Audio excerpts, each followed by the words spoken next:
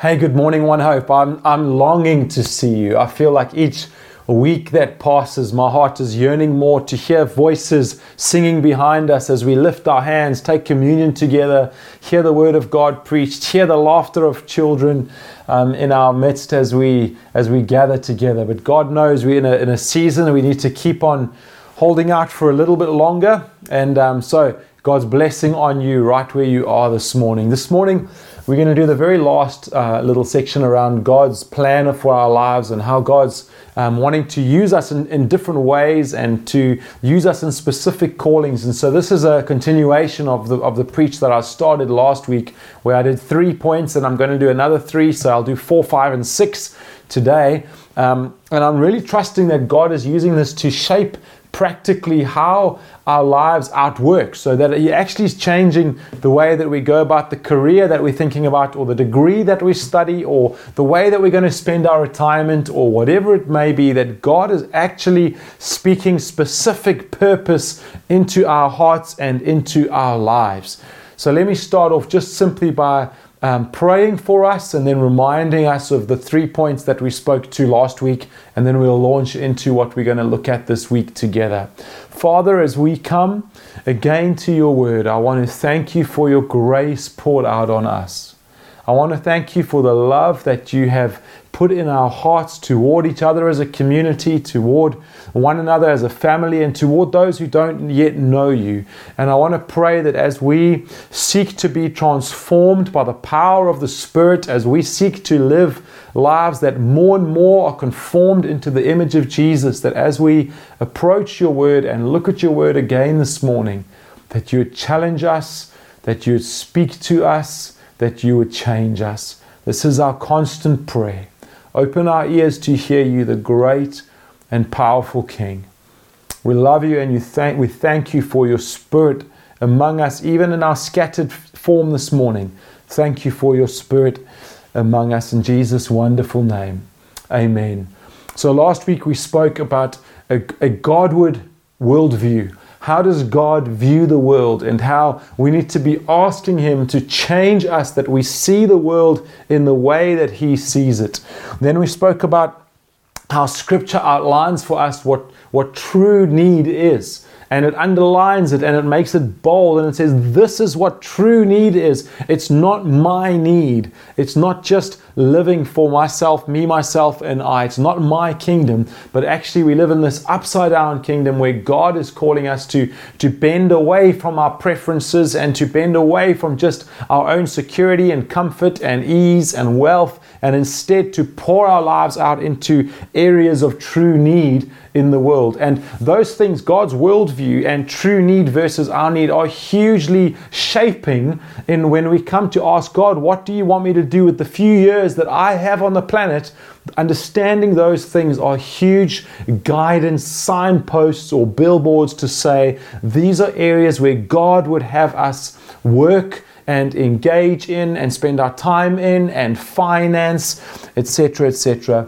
And then the third point from last week was out of Romans chapter 12 and verse 4. Please go and read it again. How God has given multiple gifts, that there's a grace for many different gifts that build up the body, and some are called to this and some are called to this, and thank God that we're not all the same.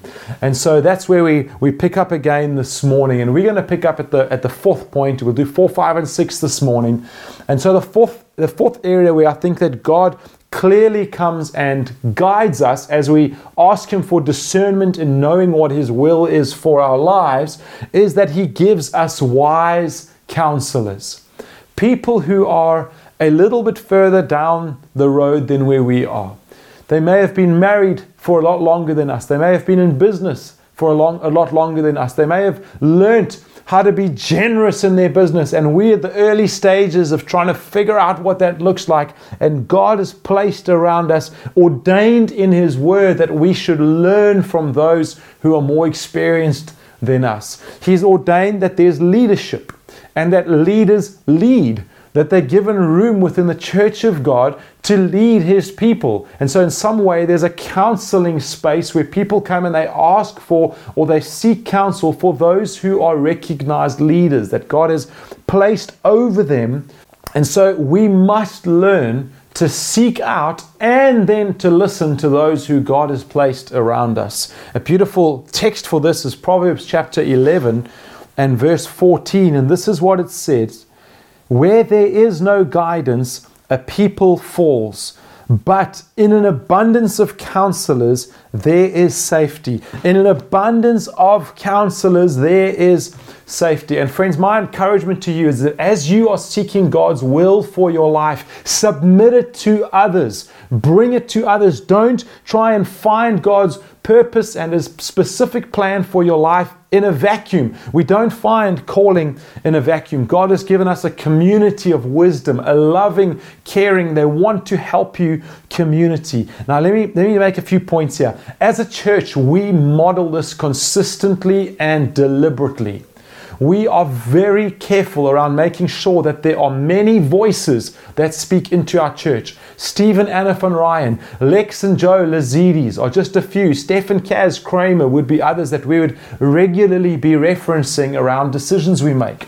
As a lead elder or as a pastor of a church, I don't make decisions just on my own. I have a team of elders around me, and we model the plurality of leadership and the counsel of many.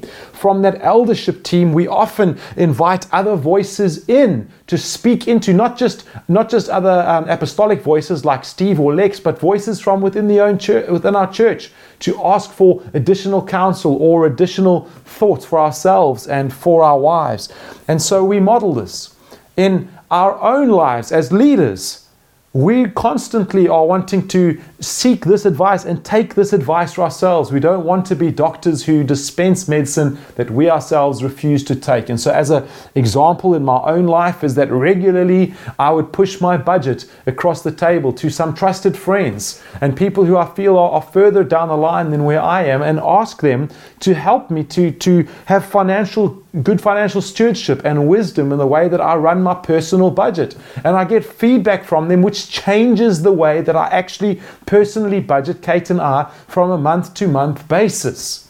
So we submit our lives under this understanding of Scripture that the counsel of many brings wisdom to us. There's a safety in it, and it brings wisdom to it. Now, I want to ask you not to do a few things when it comes to this point. The first is that I want to ask you not to include people at a very late stage in your decision making. Effectively, if you do that, what you're asking for is just a rubber stamp. You don't really want counsel. You don't really want help. You just want the feeling of being appeased that you have sought counsel from somebody else. And it's really a mute exercise. It doesn't really help you. You need to involve people early enough in the decision-making process that they can effectively help you before it's actually already actioned and your mind is already made up. And if you don't do that, it doesn't really set in motion this wisdom of Scripture that the counsel of many will help you. I mean, this is so practical, guys. I won't buy a car without asking others to just help looking on some finances in my life. We often reaching out around our marriage or other areas where we need counsel, where we need help from those around us. Another thing I want to ask you not to do is not to go and sit with someone or an experienced person and ask for their time and go back again and again, have coffee date after coffee date, and to receive their counsel but never to do anything with it. Eventually it gets so frustrating that you just want to say, look, why, if you haven't listened to the last 3 things that we've spoken about or discussed, what's the point of just carrying on meeting together? So in my own life personally, if someone that I respect and that I trust, which is why I've sought them out in the first place, if I go and ask and share ideas with them or speak to them and say, well, give me some counsel, what are you thinking here about these practical areas of my life? I might have a preconceived idea of what I would like as the conclusion. They might disagree with that. And when they do, I am very careful to take that and to weigh it carefully and to think about it and pray about it. And then if I still disagree with them and I don't want to take that counsel, I go back to them and again I explain to them why I don't want to take it and give them an opportunity to speak again into my life to convince me about why the counsel they're giving me is godly wisdom for my life. Now, I want you to hear me clearly here that I am not saying that you need permission I'm just saying that you're crazy not to engage with people who are further down the line than you, church leaders. You're crazy not to take their perspective and their counsel seriously. So don't hear me saying you've got to get permission before you can have a girlfriend or any of that other nonsense, but I'm saying you're crazy. You're not doing yourself any help by not seeking counsel. Man, guys, the amount of pain I've seen, even in my short years, especially of husbands who don't submit their lives to any form of authority or any form of leadership, and they lurch their family from one bad decision to another bad decision, all the while making so many excuses as to why they've done that, but they never seek the counsel of just the simplest sit down for an hour with someone who's been there and done some of these things could save them and their family so much pain. I appeal to you again this morning, come back to God's word, but in an abundance of counselors, there is safety. Will you listen and apply godly counsel in your life? Will you seek it? Let's ask that question first. Will you seek godly counsel, and then will you listen and apply it in your life? The fifth area that we get counsel or get guided in our specific will that God has for our life is from prayer.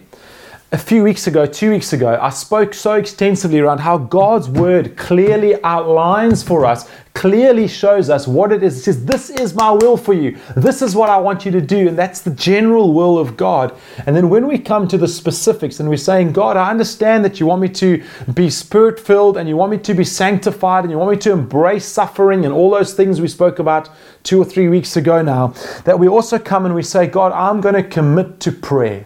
And I know that this is the place where I can connect with you and you can pull me nearer to you. You shape my desires. You shape my worldview. This is how the book of James says it.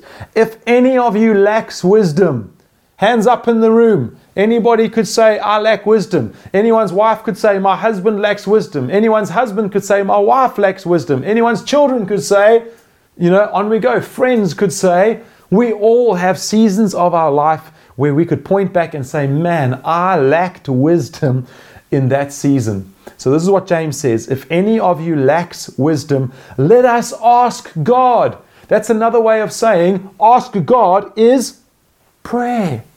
Let's pray. And God gives generously to all without finding fault, James carries on to say. Isn't that so beautiful? Isn't that so wonderful that God doesn't say, well, you messed up there and you messed up there and you haven't been very wise there, so I'm not going to give you any wisdom. You don't really deserve it. No, He gives generously to all without finding fault, if only we would ask Him.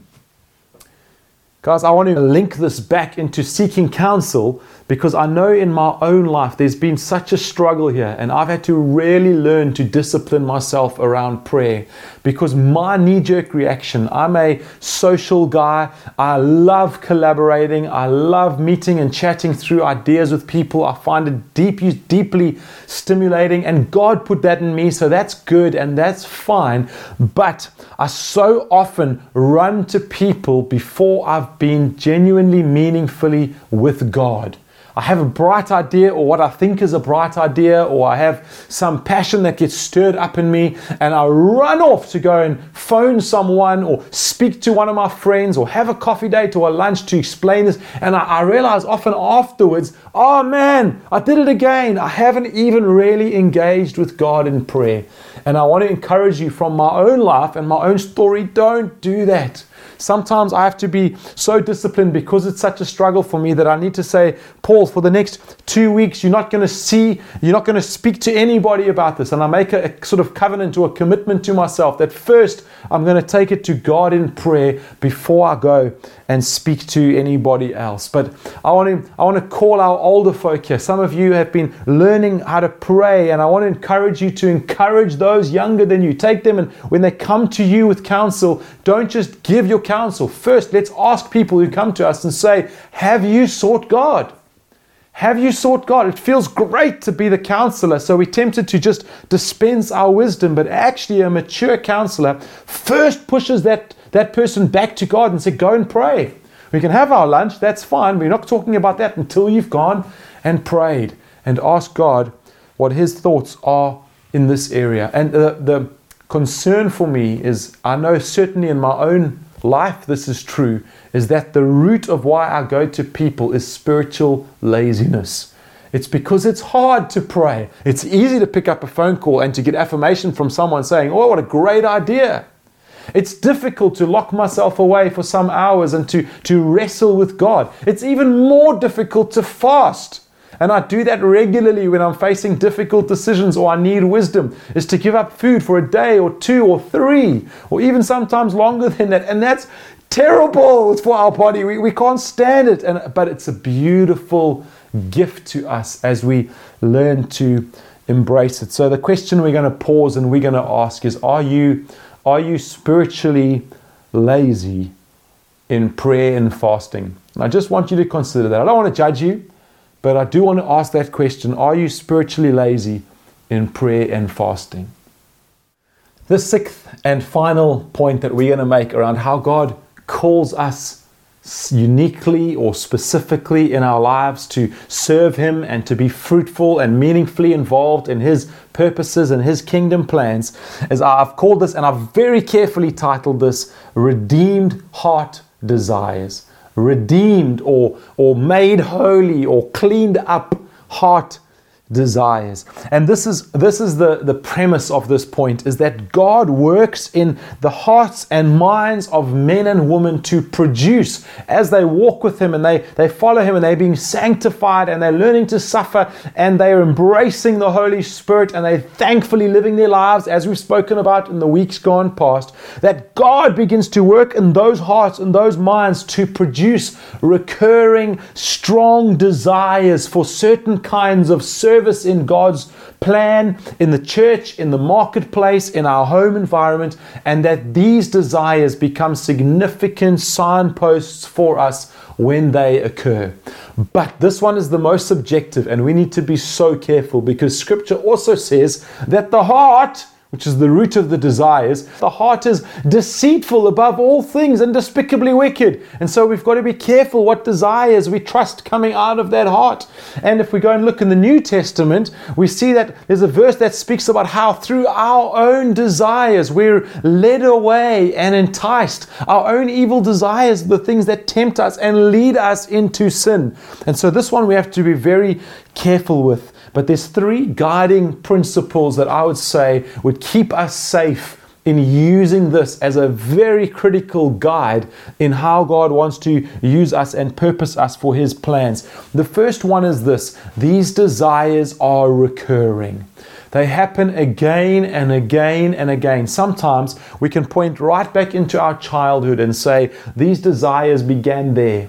I know that's true for me. By the age of 14, I already knew that God had called me to preach His word. He had spoken clearly to me through a chapter I was reading in the book of Matthew, and He spoke to me, Paul, I want you to feed my sheep. I want you to look after my lambs. And I knew as a 14-year-old that was what God was calling me to. But those desires didn't happen for another 20 years. We only started leading here when I was 34 or 35 years old. And so these desires kept recurring and recurring. As I was in the business world and in different fields, I still kept feeling, God, I'm longing to lead your people. I'm longing to lead a church. And yet God needed to first grow me up and mature me to be able to do that. And these desires need to be recurring over often a period of years in our hearts. They're not momentary. They're not temporary. The second guiding thing I would give here is that these desires are strong. They're strong. They're so strong that they keep you up at night and you can't fall asleep because you're thinking about these things that you think that God is wanting you to do. They're the kind of desires that you're at a traffic light and you forget to go when it turns green because you're lost in these desires and these thoughts of what God is wanting to do in and through your life. And someone behind you has to honk to get you going again. And so they're strong. They're not just desires that you watch a moving documentary and suddenly you're going to be a missionary to India, or you hear a stirring preach, and that's good and God uses these things, but these desires need to be beyond just temporary, fleeting. No, they're recurring and they're strong. And then the third one is the most important out of all of these safety nets or caveats in this point, is that these desires are not awakened in sin. They're not awakened. We do not trust the desires that come to us when we are far from God and we know that we are distant from God. We don't trust these desires when there's no desire in us to worship God.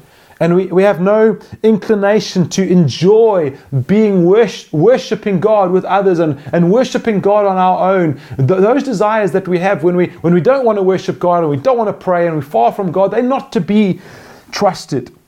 We don't trust our desires when we're not regularly engaged in reading the Word of God.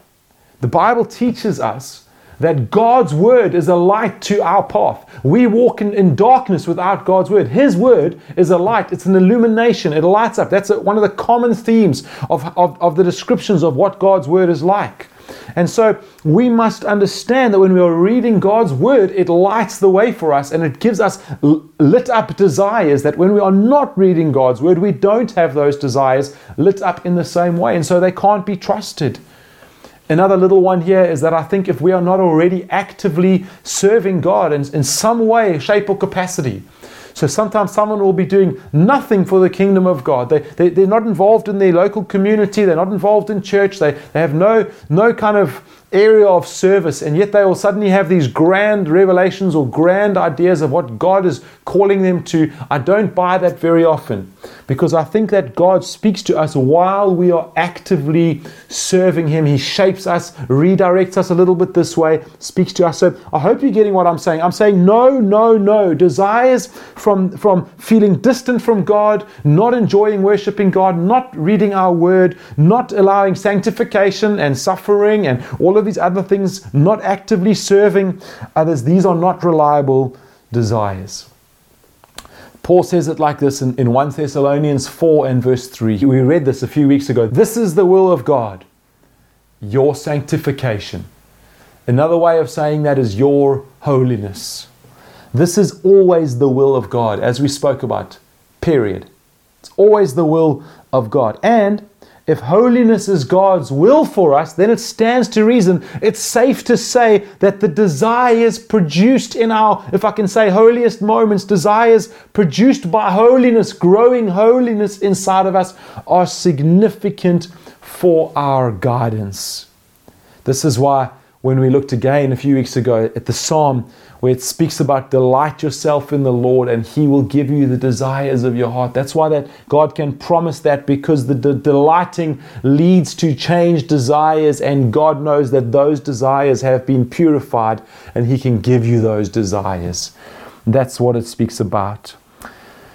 Let me close off this morning by telling you what I'm longing for God to do in our hearts.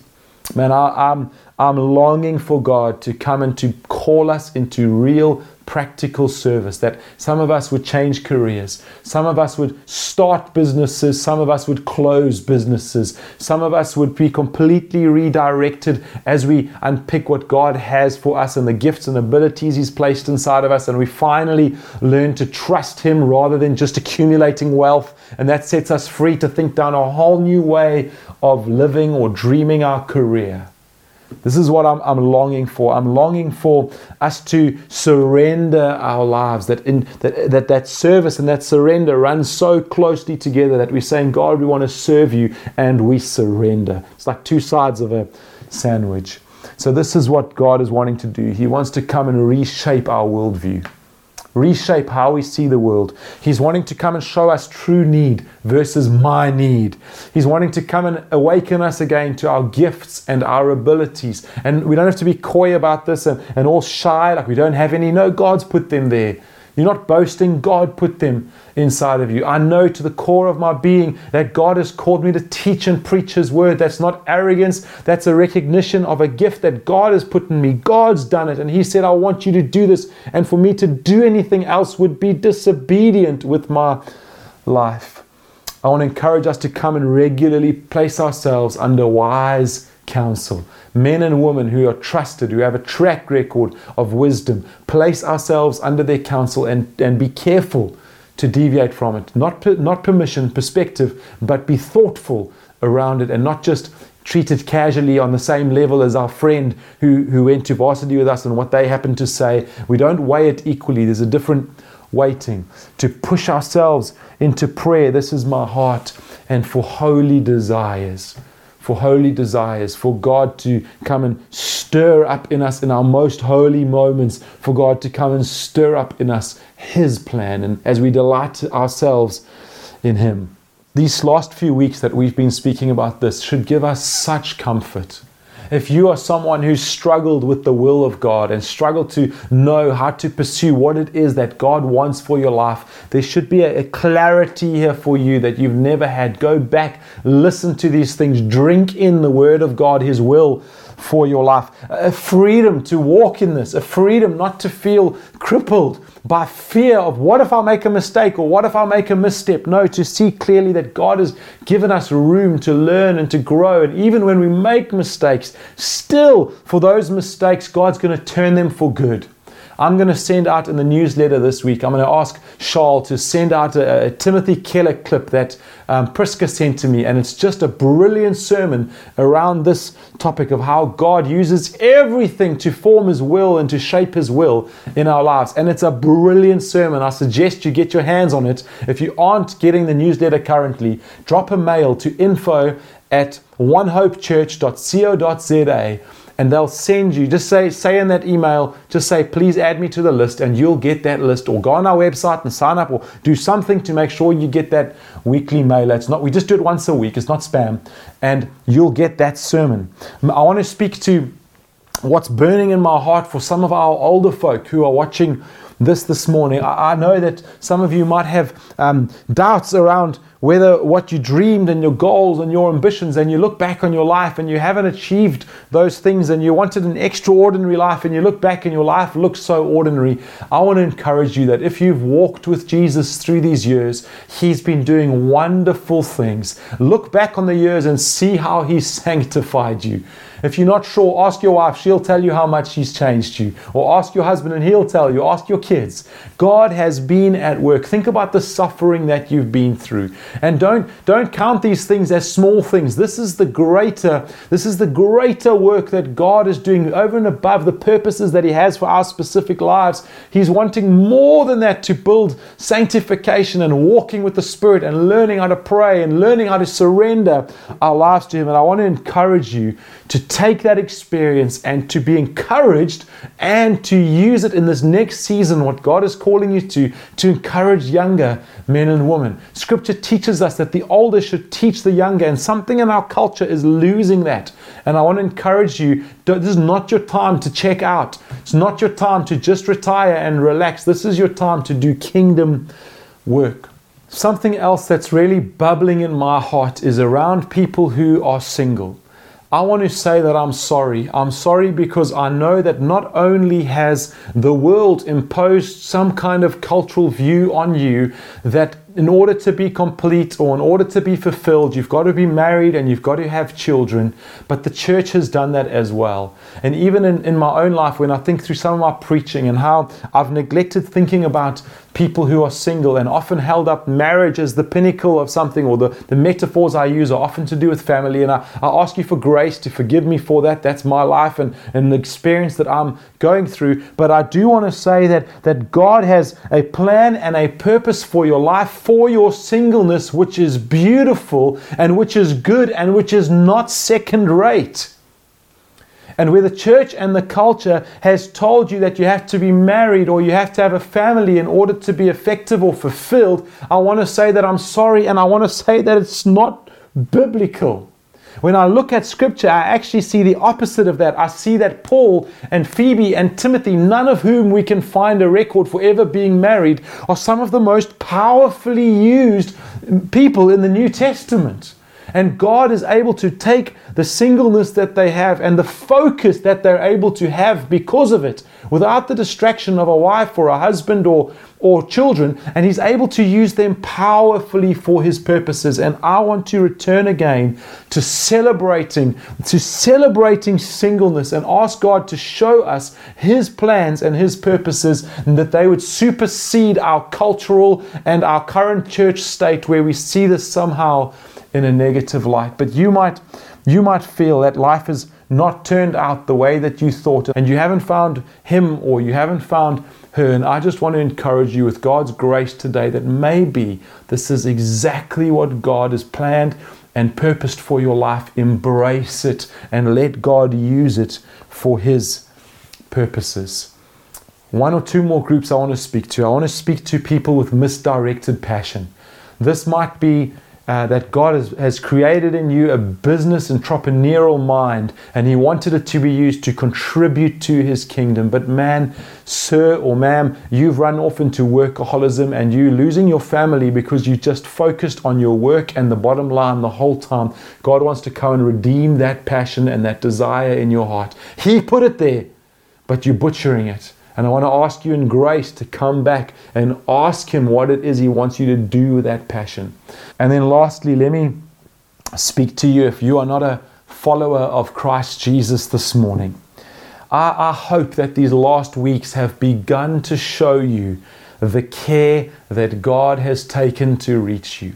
How much He longs for you to come and be rescued. Now, I know that might even be offensive because you might not feel that you need to be rescued, but God has a plan and a purpose for your life. And until you say yes to Him, until you say, yes, you be my Lord, I will surrender, I will follow you. The plan that you're walking in, no matter how pleasurable it may be for you, is not the purpose and the plan of God for your life. And it will end in eternal destruction. And I want to speak to you and I want to encourage you that God's word is so clear. It so clearly lays out for us what God has done and the extent that He has gone to rescue us. Please, I ask you, I plead with you, read the Gospels, read His word, read what He's clearly left for you to follow Him and to say, I can see with credibility, with intelligent credibility, I can read this and understand what it is that God has done. I remember some years ago doing Alpha with a friend of mine and a work colleague of mine. And I remember in about week 5 or 6, I remember he got so frustrated and he said, Paul, why didn't God just come down and show us if He's really God? Why did He make it so hard? Why did He make it so obscure? Why didn't He just come down and tell us what it is that He wanted us to know? And in his mind, I said, well, explain how you think God could have done that. And he said, well, like a big transformer or like a big being that came down to earth and was like, I am God. And I paused in that moment and I just spoke to my friend with grace in my heart and I said, He did. What you're asking Him to do, He did. You just won't accept it. You just won't study. He sent Jesus down to earth. He left records, detailed records, historic records, archaeological records, biblical records for us to go and examine the truth of His word. I ask you to come to Him. Come to Him with your doubts, with everything, all your questions. Come to Him and be honest with Him and let Him rescue you and call you home. I'm going to pray for us and then we're going to have a testimony from Robin. Robin is one of our outstanding young women who's seen God changing her career and changing the path that she had planned for her life. And we're going to hear her story as soon as I'm finished praying this morning. Father, would you come and do these things that we're asking? Would you come and work in our hearts, work in us, the change that you want to bring, the practical change. I ask for courage in our hearts for big decisions to come from this series. Lord, that we're to re-examine the call that you've placed over our lives and that it would become to us a treasure. It would become so beautiful that it would be extraordinary, ordinary lives, a long obedience in the same direction, plodding step after you, but knowing that you're working in us sanctification and beauty and you're working through the power of your Holy Spirit in our lives. We surrender them again to you and ask you to come and work in us. For those who are watching who do not know you, God, I pray a special grace and a leading from you toward you, that you'd pull them ever nearer to you. There's a reason why they're watching today, and I pray that you'd do that in the glorious and wonderful name of Jesus. Amen and amen.